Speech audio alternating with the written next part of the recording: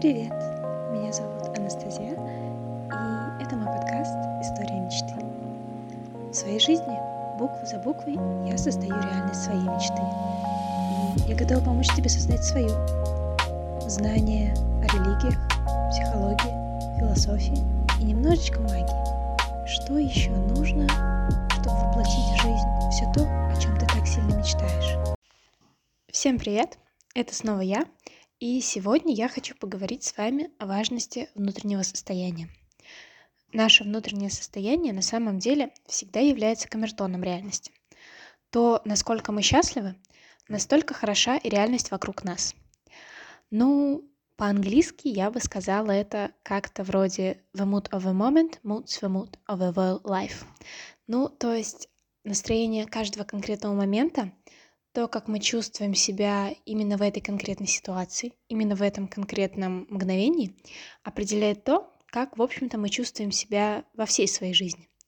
Здесь можно вспомнить Абрахама, который говорит о том, что наши чувства — это то, на что мы притягиваем инерцию. То, как мы себя чувствуем, это самый главный показатель того, находимся ли мы в сонастройке со своим высшим «я», или мы находимся в дискалибровке. Поэтому прежде всего нужно каждый день, целый день калиброваться к своему хорошему самочувствию, калиброваться к своему счастью, к своей радости, к тому, что чувствуется хорошо. Потому что то, какие мы в малом, такие мы и в большой. И, наверное, это будет следующая мысль, о которой я вам сейчас расскажу.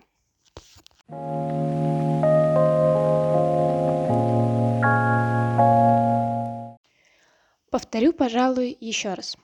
Какие мы в малом, такие мы и в большом. Наверное, вы слышали эту фразу, что один день — это все дни. Да, действительно, в нашей жизни мелочи играют большое значение. Мы можем видеть это на банальных примерах нашей повседневности, какой-то рутины. Например, такая вроде бы мелочь, как забыть выключить свет. И сколько у нас набежит там денежек за это, за целый день, пока мы будем на работе? Я думаю, вы поняли. Так вот, выключить свет можно забыть и внутри себя, в том плане, что можно забыть не обратить внимания на свое внутреннее состояние. Если ты выходишь в день, не сонастроившись с самим собой, если ты выходишь в день с каким-то раздражением, с обидой вчерашнего дня, с виной, либо с какой-то спешкой внутри, то весь твой день пройдет под этим состоянием. Если ты думаешь о чем-то очень навязчивом, очень неприятном для себя, очень противным, надоедливым и так далее, то именно под окраской этой навязчивой мысли и пройдет весь твой день. А может и не один, пока ты не осознаешь то, что происходит. Ведь наши мысли, они влияют на наши чувства. А чувства, наше настроение, влияет на наше поведение. А из поведения складывается вся наша жизнь.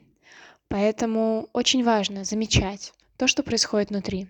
Очень важно осознавать, с каких мыслей начинается то или иное наше состояние. Важно наблюдать за тем, как мысли приводят нас к чувствам и эмоциям, и к каким чувствам и эмоциям они нас приводят. То, что я сейчас думаю, или то, что я сейчас говорю сам себе внутри, оно точно по-доброму? Это точно чувствуется хорошо? Или это приносит раздражение?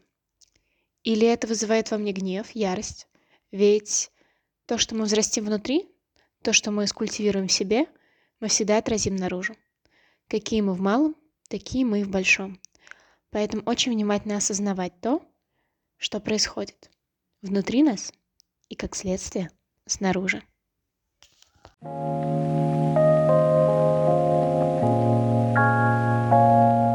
Действительно, то, что мы видим, зависит от нашего внутреннего состояния, от уровня нашей духовности.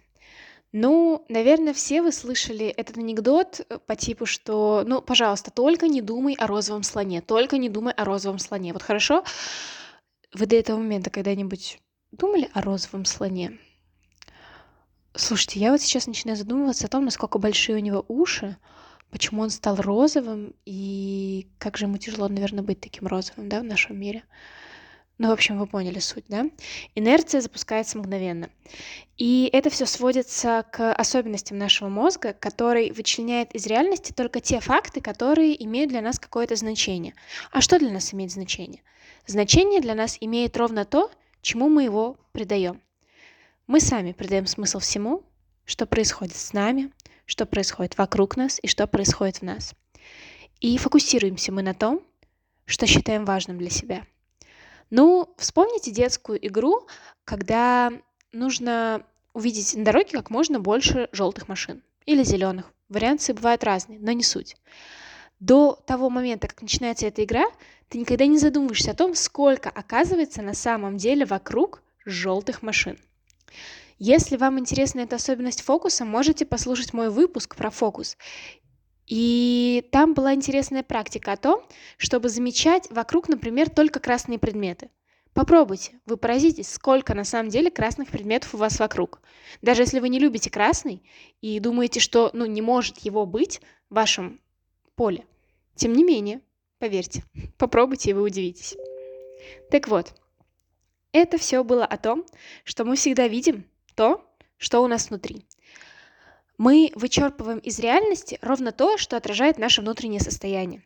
Поэтому история, на самом-то деле, она никогда не фиксирована. История переписывается каждый день в зависимости от нашего сознания, в зависимости от того, что происходит сейчас у нас внутри. Возьмем банальный пример. Не знаю, вспомните любой свой обычный повседневный рабочий день, когда вы утром не выспались, не успели приготовить себе кофе, на завтрак съели какой-то вчерашний сэндвич и еще и опаздываете на работу. Когда вы бежите до метро, вот в таком вот состоянии, настроении, я думаю, что все, что вы будете замечать, это людей, которые толкаются. Вы вспомните, что вчера забыли отправить какой-то важный отчет и будете злиться на начальника за то, что он загрузил вас всей этой работой. А потом вы вспомните о том, что вам не позвонил ваш любимый человек, и вы будете в мыслях проклинать его о том, что он такой вот незаботливый, не пожелал вам доброго утра. Я думаю, что можно продолжать до бесконечности, правда? Пока ваш маятник не качнется в другую сторону, пока что-то в вашем дне, если вам повезет, не перевернет вас на какой-то более-менее оптимистичный лад, то вы так и будете видеть вокруг все, что будет только усиливать это раздражение внутри. Напротив же, если вы выспались, не спеша позавтракали, заварили себе любимый кофе, дошли до метро, слушая любимый подкаст, то все вокруг будет прекрасно. Даже если вы будете стоять в давке в метро, вас это не будет напрягать. Вы просто не будете обращать на это внимание. Даже если вас загрузят работой в этот день, в принципе, вы, возможно, даже будете рады тому, что у вас даже ни минутки нет продохнуть в том смысле, что вы полностью вовлечены в процесс, вы в потоке, как это модно говорить, и вам это действительно нравится.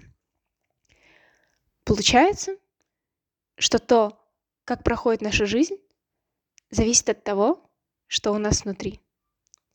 Все начинается с внутреннего состояния. И поэтому так важно его замечать.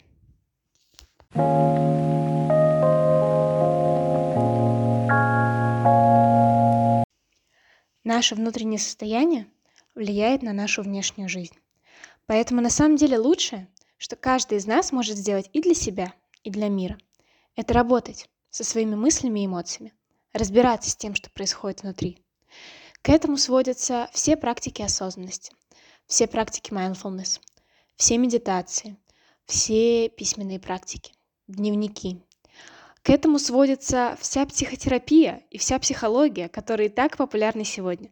Весь коучинг, вся саморефлексия и множество других инструментов. Их действительно огромное множество.